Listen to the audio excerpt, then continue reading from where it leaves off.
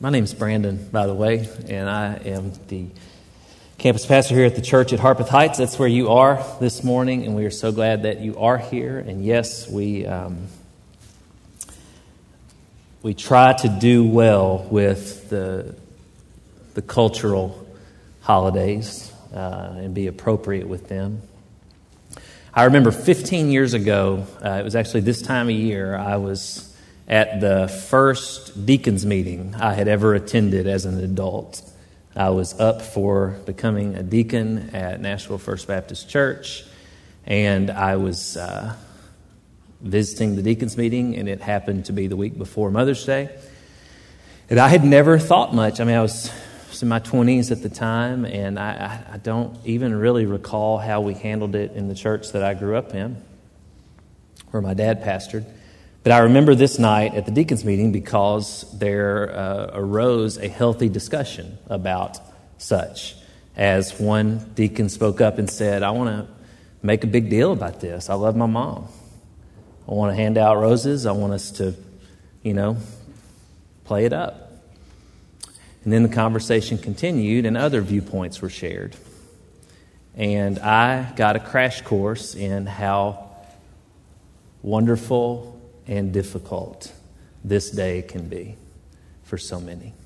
So I want you to know that we try to honor that, to understand that in how we structure worship on Mother's Day and Father's Day alike.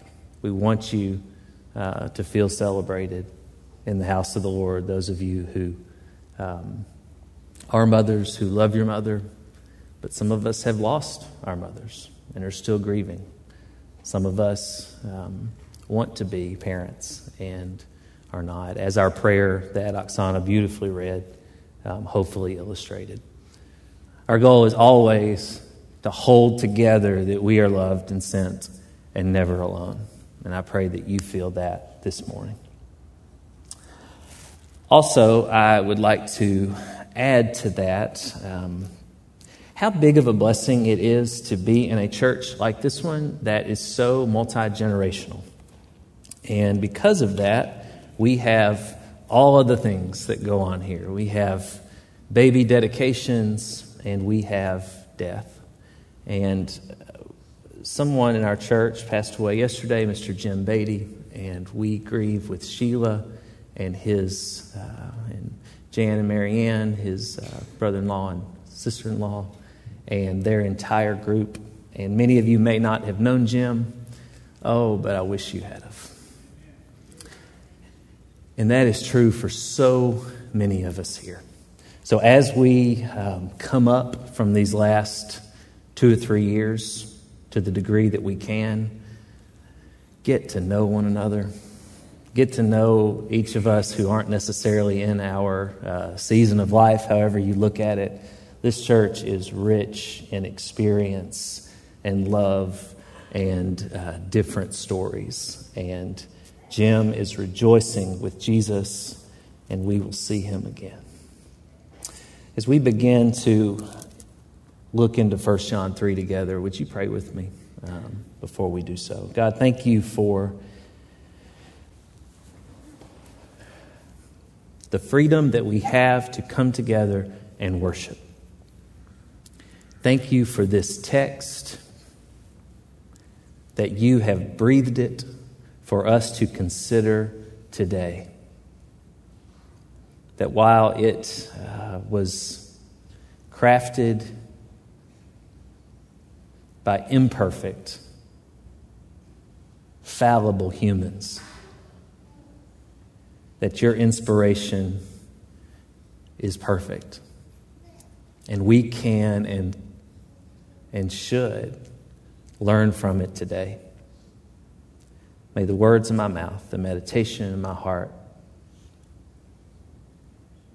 be pleasing to you and to each of us, and grow us. It's in Jesus' name we pray. Amen. So we're looking at verses 18 through 24 today in 1 John 3. 23 was our primary verse, but I wanted to expand it a little bit and look around it, we are looking into this great question of confidence as we continue through 1 John. 1 John is very circular in the sense that John had a few things to say, and he said them several different times. I've also heard that 1 John is a neat and wonderful commentary on the Gospel of John, which if you haven't been with us, we went through for the first few months of the year together, hitting many different parts of John's Gospel. And so I think it's been really fun to look into this letter, which does expound upon the gospel in many ways, and that is true of our text this morning. Let's look at verse 18 together through 24. The text reads, "Little children, let us not love in word or speech, but in action and in truth.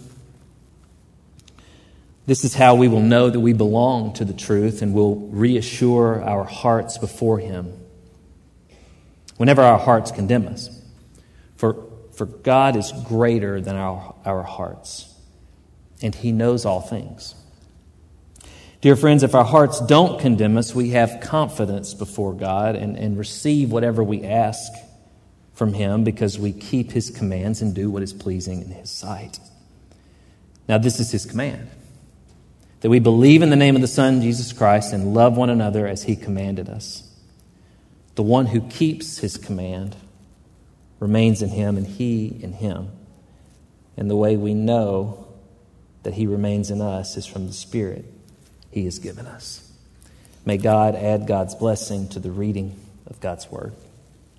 Verse 18. We're just going to go through this together. I have a lot of thoughts on it. I'll try to keep it concise. This is rich. Little children, that's John's way of encouraging you in your childlike faith. We are all children. We made a point over the last 2 weeks, Steve and I did, to highlight that we are children of God. Let us not love in word or speech, but in action and in truth. We've talked a lot about truth over the last few weeks, specifically toward the end of John's gospel. And Jesus is truth because He embodied love. Jesus is truth because He embodied love. John 1:14 says, "The Word became flesh and dwelt among us. We observed His glory as the one and only Son from the Father, full of grace and truth." John 14:6, "I'm the way, the truth, and the life. No one comes to the Father except through me." John 18:37, when Jesus was with Pilate, "You say that I'm a king," He says to Pilate. And He says, "I was born for this, and I have come into the world for this, to testify to the truth. And everyone who is of the truth listens to my voice." Jesus is truth because He embodied love. I believe that's what John believes. I believe that's what John is trying to communicate. Jesus is truth because He embodied love, and so must we. Now, I don't know how often this affects you as much as it does Leslie Ann and I. We live in that direction, which is a little bit is toward our city's urban core. You guys live all over the place around Harpeth Heights, so maybe you don't live as near there as we do, and maybe you don't encounter as many people begging at our intersections. But perhaps you do. I imagine that you do. And it's interesting, I think, to be a Christian in these situations. Do you find yourself merging into the lane that is away from the person begging, if that option is available? Do you wonder maybe to yourself why you see the same person there day after day, never seeming to improve their circumstances? Perhaps you think they are content with those circumstances. Perhaps we encounter the thoughts inside of us, have I done anything or enough to help with those circumstances? Sometimes perhaps we encounter the folks selling the Contributor, if you know what I mean, the newspaper. Have y'all researched that at all, their business model? Their newspaper is sold to homeless folks in our area who are encouraged then to sell it for a profit. They buy it for 50 cents. They then stand at the intersection and try to sell it. Now, we should buy it and take it, and we should actually read it. Many people will just give money and say, I didn't take the paper, but I gave money. Well, that actually jams up the business model. You should actually take the paper that I've learned. It supports the business model.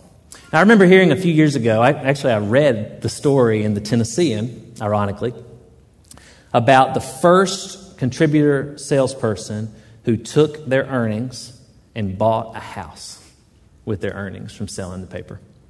The house was out in Charlotte, Tennessee, out that way, and it was a beautiful ranch house. And standing in front of it, this gentleman was so excited to be a homeowner with a smile so big. On the contributor's website, it says that 70% of folks who begin selling and sell the contributor for more than 6 months obtain housing. That sounds like a good model. Now, the contributor's office, it actually runs out of Downtown Presbyterian Church, which is downtown. And when I was on staff at Nashville First Baptist Church, we actually had a group called Rooftop Ministries who helps with short-term rent or mortgage payments for folks who have like a 1-month gap, a problem, and they take applications and help there. And they officed out of our building. And this is one of the ways I believe the church can play a pivotal and creative role today, using our spaces creatively. It's a lot of our thinking behind our food pantry that you may or may not know about that is on our campus here. Did you know that we serve people from our food pantry by appointment? Really, any time that they can come. And yes, we have larger giveaway days where we have tons of volunteers here. Many of you help on those days. Random people from businesses come in and help volunteer. And that is so cool to get to mix it up with our neighbors like that from local businesses who want to serve. And we have room for them as well. Other businesses help fund that ministry. As we began praying about this and talking about it, we had no idea how we were going to be able to afford doing it. Well, God has provided each and every time we have had a giveaway day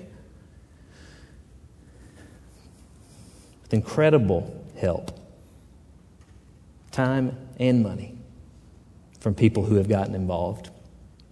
And all of this supports, I believe, what John is getting at here. You are called to be the kinds of folks that we talk about all the time, following and being formed by Jesus, who love precisely this way. We have sufficient goods, many of us, all of us at times, and we are called to help our sisters and brothers in need with those goods. Simple enough.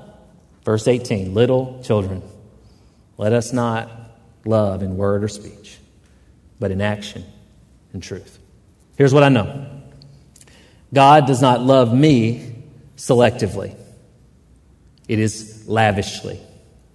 And we love because we are loved. We love because we cannot help ourselves, because we know how we have been loved.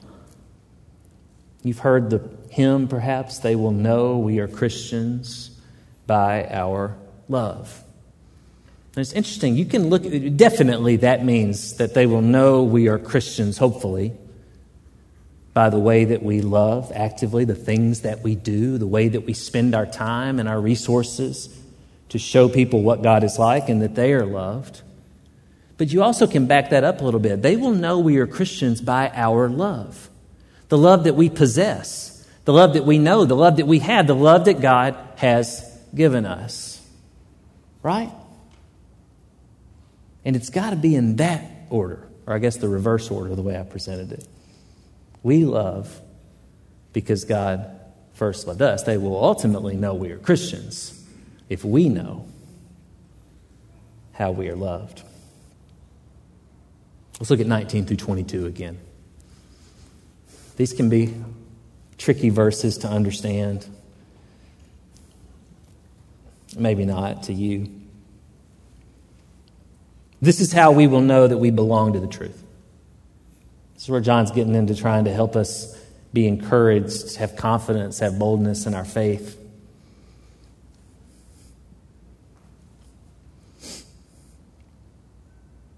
And we'll reassure our hearts before Him whenever our hearts condemn us.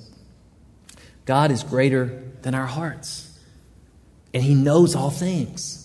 Dear friends, if our hearts don't condemn us, we have confidence before God, and we receive whatever we ask from Him because we keep His commands and do what is pleasing in His sight. Now, it's likely that we, from time to time, may doubt our standing before God. Maybe it's we didn't buy the contributor from the person who was selling it, or we didn't put money in the bucket of the person asking for whatever reason, and maybe because of that I feel like that God is mad at me or doesn't love me because I didn't demonstrate love in that instance or in that moment, or maybe I even go deeper than that and I think that my reticence to do so, to have helped that person in need at that moment, it reveals something dark about my spiritual state. And all of this can devolve very quickly, at least in my experience, to wondering whether or not, or fearing that we are not truly saved. But when uncertainty creeps in, it would do us well to look at what John has to say here. That God knows all things, that God is greater than our hearts, that God's greatness should give us confidence and not our own ability. That should not be what gives us confidence. Too often in my life it is. Start feeling good about myself. And that provides the cushion that I need to believe that God loves me. John is saying, don't do that, Brandon. God is greater. God knows all things, greater than our hearts. But verse 21 and 22 indicates that our confidence before God and the world, remember, we're following and being formed by Jesus, it also comes from keeping the command, and then by extension the commandments, all that God would have us do, the living in God's will, living out how God would have us to be, doing what is pleasing in God's sight.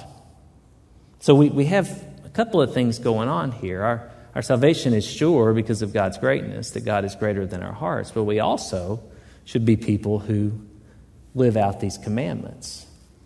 Now, I am getting older, and I have some right leg discomfort. I have a surgically repaired left knee. So either leg that I choose in this illustration is not going to go well. But if I were to try to stand on one leg for any extended period of time in front of you, I would fall down pretty soon. Look at me. This is sad.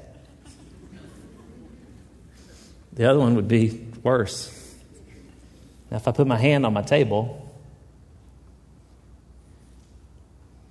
I'm pretty good. And it's not always the case that both of our legs or either of our legs always work. Things happen. But by and large, we were made with a left foot and a right foot. Right? And those of us who are still able to walk, we trust both of those feet. We walk around one after the other. And while I fall down fairly often just walking around, it typically works. I have heard this illustration and like it as a mirror for our faith. Left foot, right foot. Faith in God and what God has done, but also works. Demonstrating through our lives who God is and how our faith in God has changed us, is forming us. Left foot, right foot.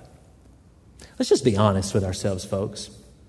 What is the gospel if not believing that living a life of sacrificial love is what new life in Christ looks like? It has to.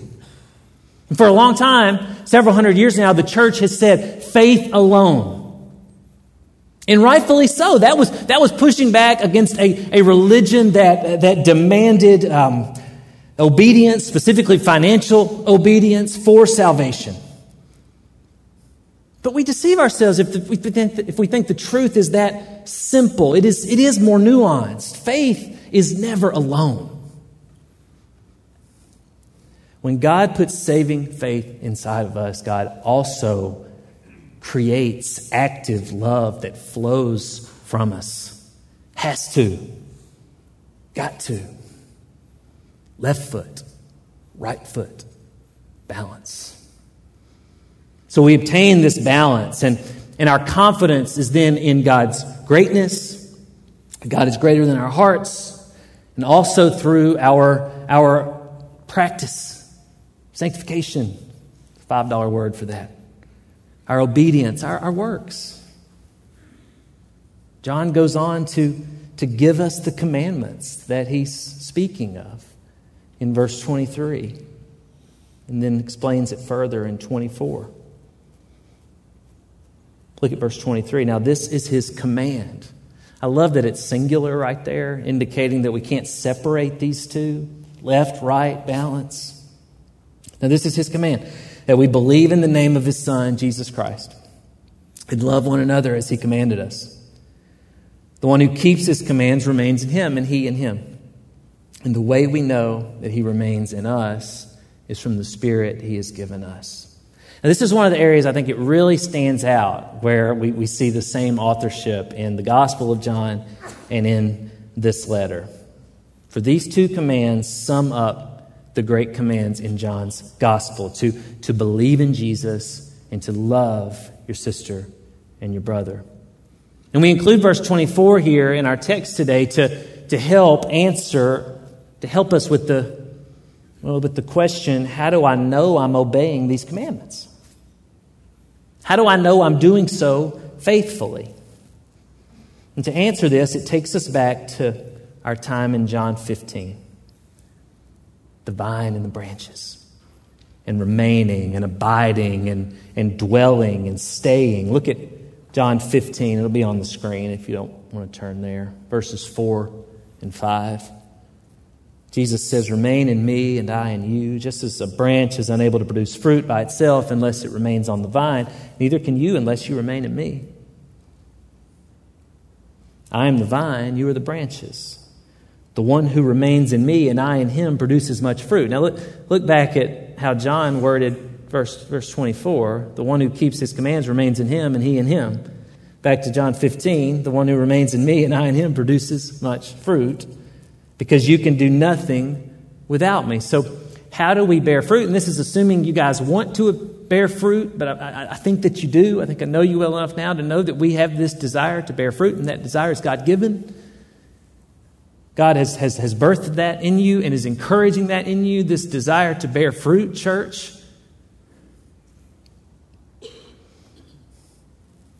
That's why Alex's daughter, even at age 7, is desiring to tell people about Jesus. We are made to bear fruit. So how do we do it? Well, how do we know we're obeying God's commands? It's by loving one another. Do you? Do you love one another?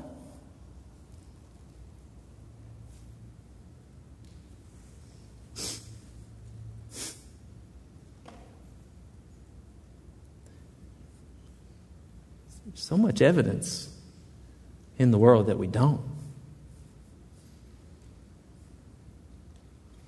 We can disagree with one another and still love one another. I'm probably going to like you because I'm a 9 on the Enneagram. Those of you who are familiar with that may understand the joke there. But we don't always have to like everything about each other. But we have to love each other. That's the fruit.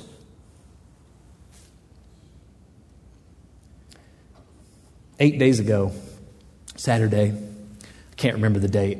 It's a blur now. Leslie Ann was out of town. She just left us.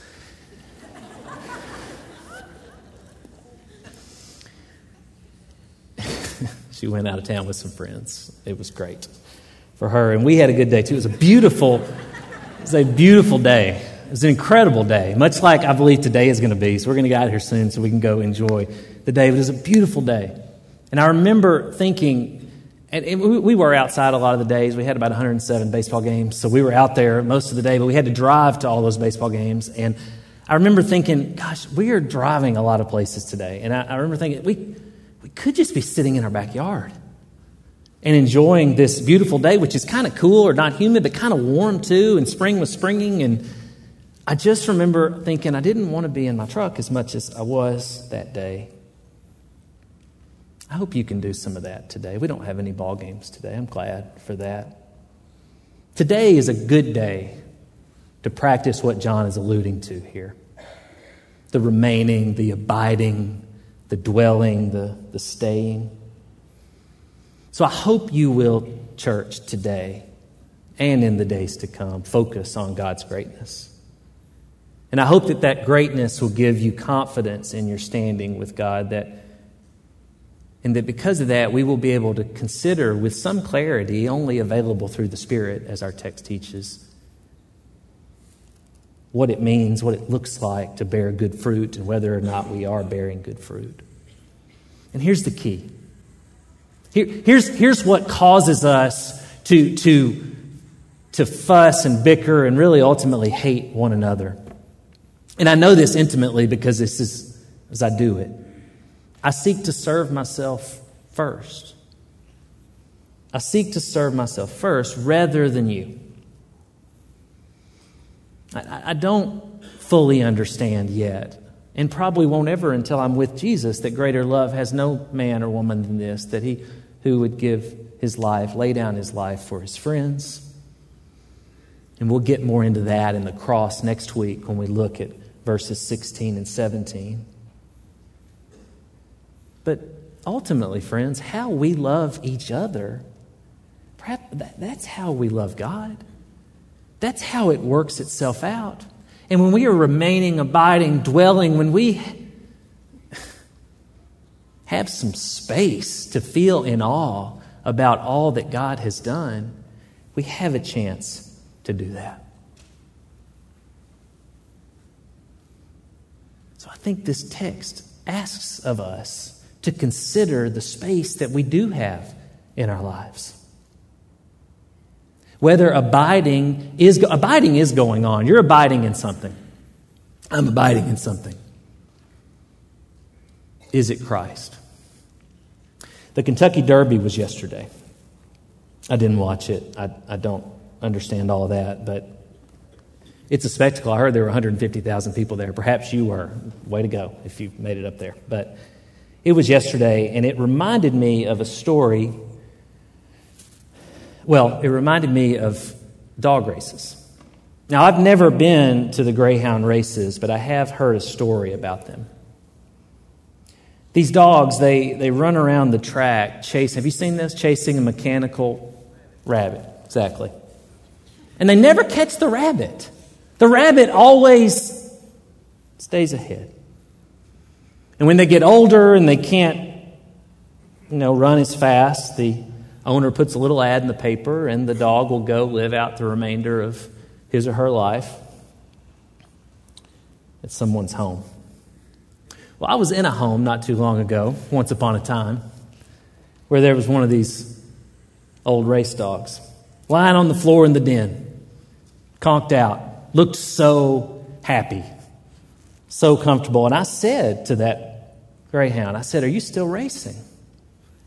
The dog spoke back. No, I don't race anymore. Well, I said, "Don't you miss the glitter and excitement of the track?" "No, I don't." "Well, did you get too old?" No, I still had some race in me." "Well, did you not win?" "No, I've won over $1 million for my owner."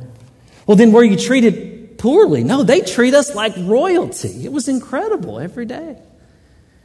Then did you get injured or crippled? No, I didn't. I told you I still had some race in me. I'm fine. So I said, what happened? The dog said, I quit. You quit? Yeah, that's what I did. I quit. Well, why? I asked the dog. And he said, well, I discovered that what I was chasing wasn't really a rabbit. And I quit. That dog looked at me and said, all that running, and what I was chasing, it wasn't even real. Church, believe in the name of the Son, Jesus, and love one another. That's real. Let's pray.